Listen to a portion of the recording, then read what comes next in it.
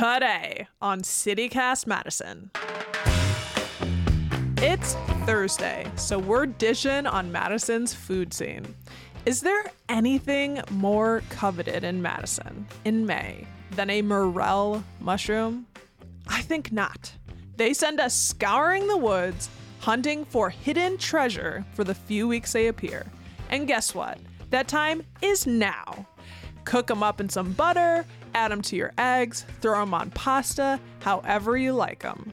Melissa Klaka, the head of the Wisconsin Mycological Society, shares her tips for finding these elusive gems. It's Thursday, May 25th. I'm Bianca Martin, and here's what Madison's talking about.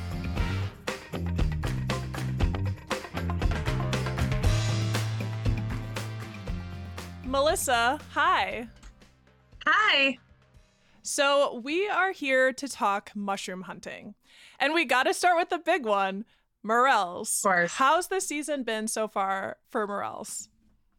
Actually, this has been a tremendous morel season so far. I've had a lot of people posting on, sites and telling us just verbally at our events that people are kind of slaying the morels this year. So yeah, it's been a really great year. What kind of conditions do you want or would you hope for? Like a wet spring or? Well, actually, I've heard that it's actually more the fall weather from the year before that predicts like what kind of morel flushes you're going to get for like that next spring. So it's hard to say. And actually, the other day when we were out, I was really worried because it was very dry where we were at. And normally in that type of weather in the summer and fall, you really wouldn't be finding many mushrooms at all. But, morels don't really care about necessarily if it's dry or not, because they can actually take advantage of like the dew. They take advantage of that where it's like kind of like condensing at night and in the early morning as it cools down, you get like that condensation. And then that is, something that they can actually take advantage of and live off of that moisture. Nice. So they're super clever creatures. Yes, indeed. Yeah. And they also look super neat. Their caps to me almost look like tan, yellowish smoke spirals in the shape of a wizard's hat. That's what I decided. I love that. How would you describe them? I do not know. Like weird. A piece of Swiss cheese come into its ultimate form, or something like that. That's a good one. That is a good one. Yeah, they're cavernous sort of creatures. Yeah. Yes. Yeah. Yeah, they're very different than like any other mushroom. And I think that's part of the reason why people love them so much is because they are really different looking than other mushrooms with their crazy, pits and folds and stuff. Yeah. Yeah. And I hear that there are false morels. How can you tell a real morel apart from a false morel? Okay, so not to be sassy, but we love to say that like, other mushrooms are all technically false morels because none of the other ones are morels. But yes, they're called Gyrometra species, and they have, instead of like pits that kind of like look like it's been pushed inward, it's almost like morels look like someone has taken like an eraser or something and kind of like, made a whole bunch of like holes going inward. Gyrometra kind of look like they fold outward to some extent. But if you want to give yourself like a good comparison, to me, they look like a brain sometimes, where it's like kind of that wrinkly surface. Like a walnut. Sometimes kind of like that. Or like fried chicken, strangely enough. They kind of look like that from afar too. So, and that one, the reason that people are kind of more into, bringing the attention to like the false morels is because of the fact that they don't want people to think this is a morel and eat it, because some of those genus actually can cause poisoning if you eat it. So it's definitely something that people do want to be aware of before they go out hunting for morels. Exactly. Yes. So, where do you like to look for morels? Uh, the best thing I've heard lately was one of the people on one of my forays said, "Where do you look for morels? Everywhere and nowhere?" And I said, "Yes." Because it's hard to know where they're going to be and when they're going to be there.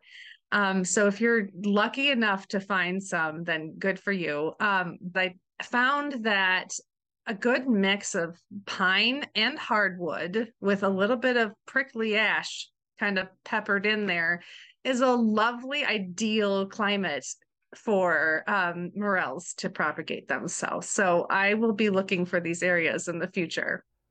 Okay, so is it like at the root of the tree basically or at the base of the tree Oh, in your actually, it actually grows on the soil. So it Okay, has a relationship where it is like it's dependent on like, certain types of trees being present. got it. If you have that kind of mix of wood that I talked about, you just look on the ground. And in that type of mix of wood, there's pine cones that are going to sort of be something that draws your eye to them. And visually speaking, there's a lot of noise then because you have pine cone, morel, and they kind of look alike Yeah. from when you're not really looking. So it's very hard to spot them. And I think that they kind of hide and they might even point and laugh at you as you walk by looking for them. But, you have to really slow down and Mm. really look. And that is the part that I think that some people really have a hard time with because they want to kind of keep walking and you have to kind of force yourself to like plant yourself and like scan each individual little pine cone in an area and be like, oh, that is not a pine cone. That is a morel. I'm going to pluck it. And then, you get it. Oh my So, gosh.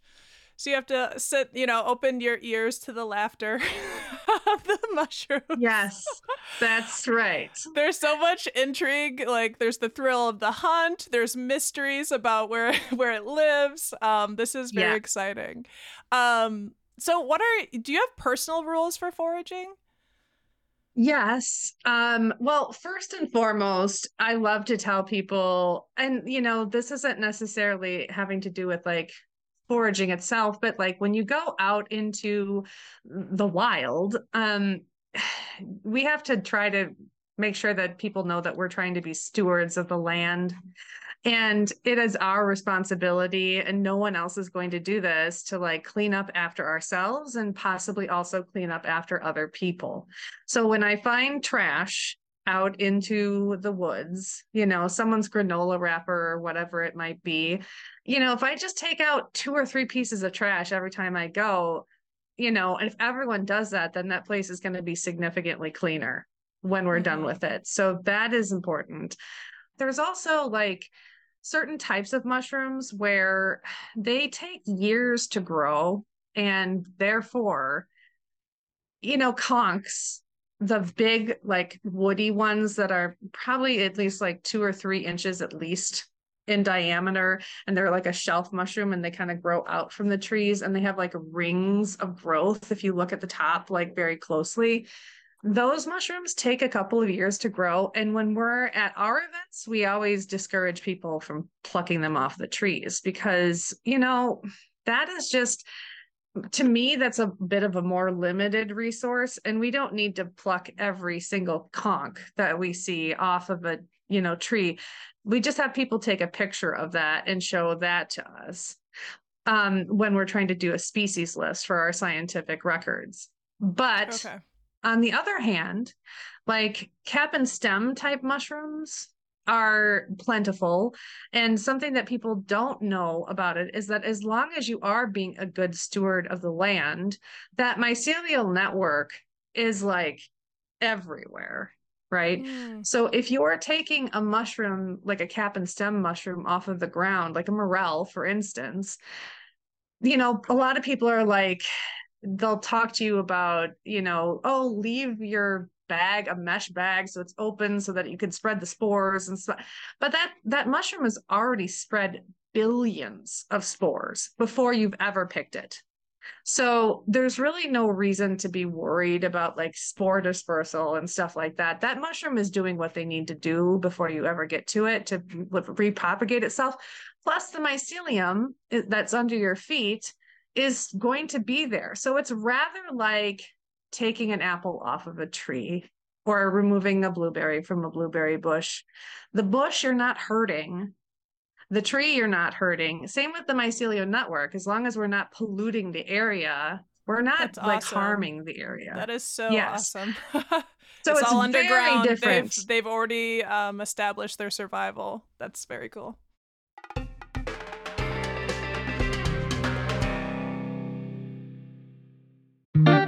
Y'all, there is a truly special opportunity coming this month. The Harry Whitehorse International Wood Sculpture Festival is running from June 14th through the 22nd, and it's a first of its kind week-long celebration of contemporary and traditional wood sculpture and indigenous culture. It's named after the world-renowned Ho-Chunk sculptor and painter who lived in Winona, the late Harry Whitehorse, and it will be hosted at the iconic San Damiano Park right on the shores of Lake Winona.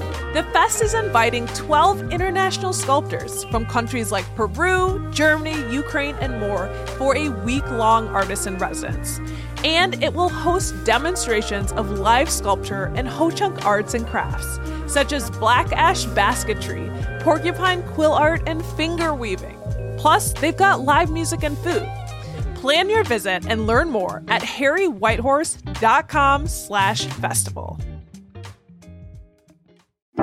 Kids are our future, right? And we all want to make sure that future is bright. That's why making sure that their bodies, minds, and characters are strong. Luckily, KidStrong coming to Sun Prairie might just be the answer.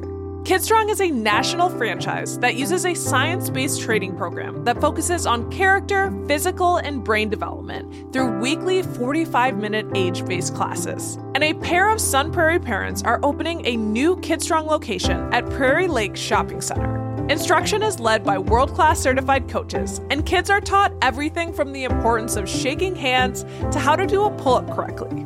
And 77% of parents in the program credit KidStrong with boosting their children's self-confidence. Interested? You can call or text 608-369-8866 or visit their social media at KidStrong Sun Prairie to learn more. The program opens in the next few weeks, and you can save money by registering today.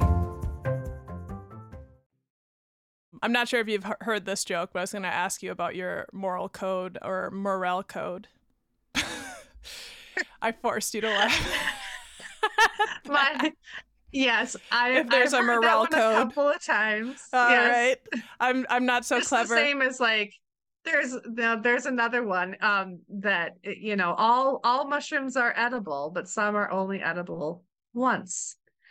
And the punchline of that is implied that if you eat certain types of mushrooms, they will kill you, and therefore you can't eat them a second time. That was your one opportunity. And speaking of, I was going to ask about other mushrooms you go hunting for this time of year. Okay. My favorite mushroom to find and consume is Grifola frondosa, and that is kind of like the common name for that is hen of the woods. It's a brown mushroom. It gets very big, like big. And wow, that was you moved your hands. That was showing like bigger than a basketball, like big. Yeah, like two basketballs together sometimes, like big. So yeah, they have, and the reason, it says frondosa is like it has many fronds kind of growing out of it. I would say it kind of looks like a big carnation, but like with a lot more petals or whatever, but brown and kind of a little striated on the top. It has pores on the other side. It's like white pores, and it looks like a black staining polypore, but the black staining polypore, to its name, like if you handle it at the bottom on the pores, it'll actually stain brown. So that's like the only like super close look like. Very, very tasty. Maitake is another name for it. It's wonderful in texture and flavor. And it's actually just starting to be sold in grocery stores fairly commonly. So be on the lookout in your grocery store if you ever want to try one of those. If you don't want to forage, they're wonderful. Really good. That sounds so lovely. How did you get into this? It was kind of a natural evolution for me. My father was a wastewater treatment plant operator. And I know it doesn't sound like that should have anything to do with this, but his holding tank ponds in the back of where he treated the water, there was like a lot of mushrooms that would grow back there. And I was always fascinated by them as a kid. And he would not from this area, but every now and then he would like find mushrooms on the side of the road. He brought home morels once when I was a kid, not from the plant. And I thought they were just the coolest thing in the entire world. And then, we get older and our interests kind of change and stuff or whatever. And then one day, probably about 10 years ago, I found this flush of mushrooms in my backyard and I just thought they were the coolest thing. And so I started looking up like videos of like how to identify mushrooms and that kind of stuff. And that led me to a couple of Facebook groups like Wild Food Wisconsin and Mushroom Identification and stuff on Facebook. And I was, trying to get as much as I could, consuming content on YouTube, like Learn Your Land by Adam Harriton. It's a really good channel. And I kind of got obsessed with, mushrooms. And one day in a group, someone said to me, if you're this into mushrooms, why don't you join the Wisconsin Mycological Society? And I said, what is that? And they said, it's a club in Wisconsin for people who like mushrooms. And I said, there's a club? Oh my God. Move out of my way. Yes.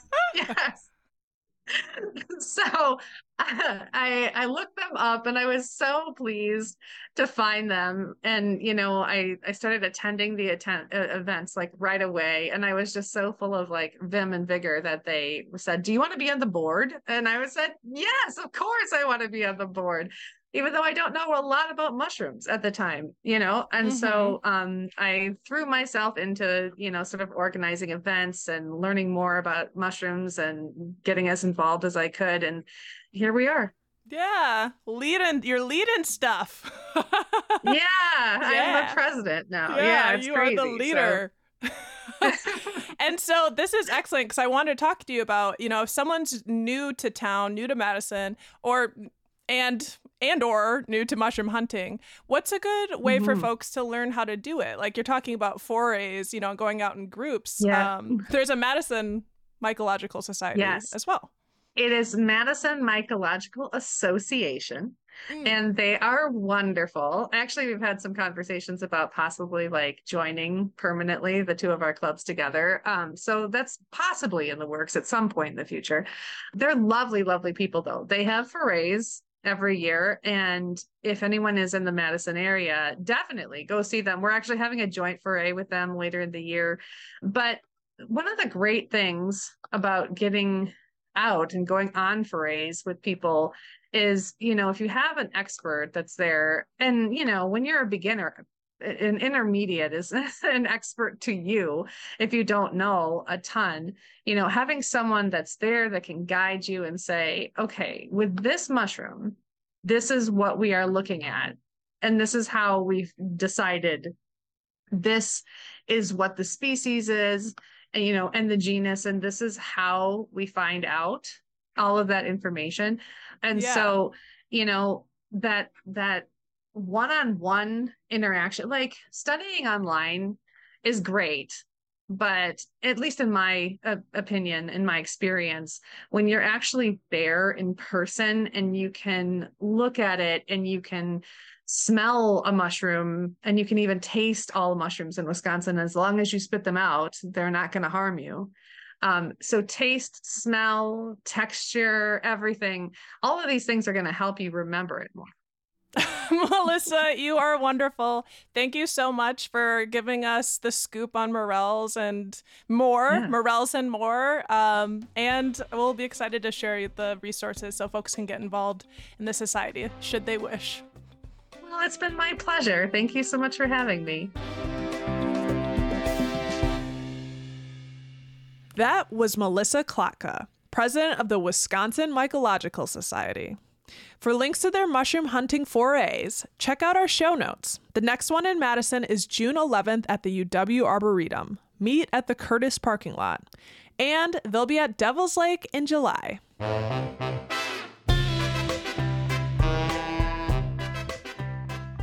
And here's what else Madison's talking about. Why we can't have nice things. Sure enough, the weather's warming up and we've got an algae bloom closing down a beach already. Blue-green algae are bacteria that grow in our lakes. It can cause rashes, stomach aches, and upset your respiratory tract. And dogs who drink it can get sick and sometimes die. Hence the beach closing. The blooms are turquoise in color with white nasty floating on top. Public Health keeps an eye on all our local beaches from Memorial Day to Labor Day, and they post signs, so keep an eye out for those and check their website for updates. We'll throw a link to that in our show notes. Unfortunately, algae blooms are not the only pollutants in our water. About half of Madison wells are reported to have PFAS, aka toxic human-made chemicals used in materials like firefighting foam and some food packaging. They're dubbed forever chemicals because they don't break down easily in nature. The city's water utility said that Madison drinking water is safe to consume despite their presence, according to current federal guidelines. And late last week, state Republicans earmarked $125 million in the budget, a historic amount to specifically address PFAS. That's all for today here on CityCast Madison. I'm Bianca Martin. If you enjoyed the show, why not share this podcast with someone of fine Morel character?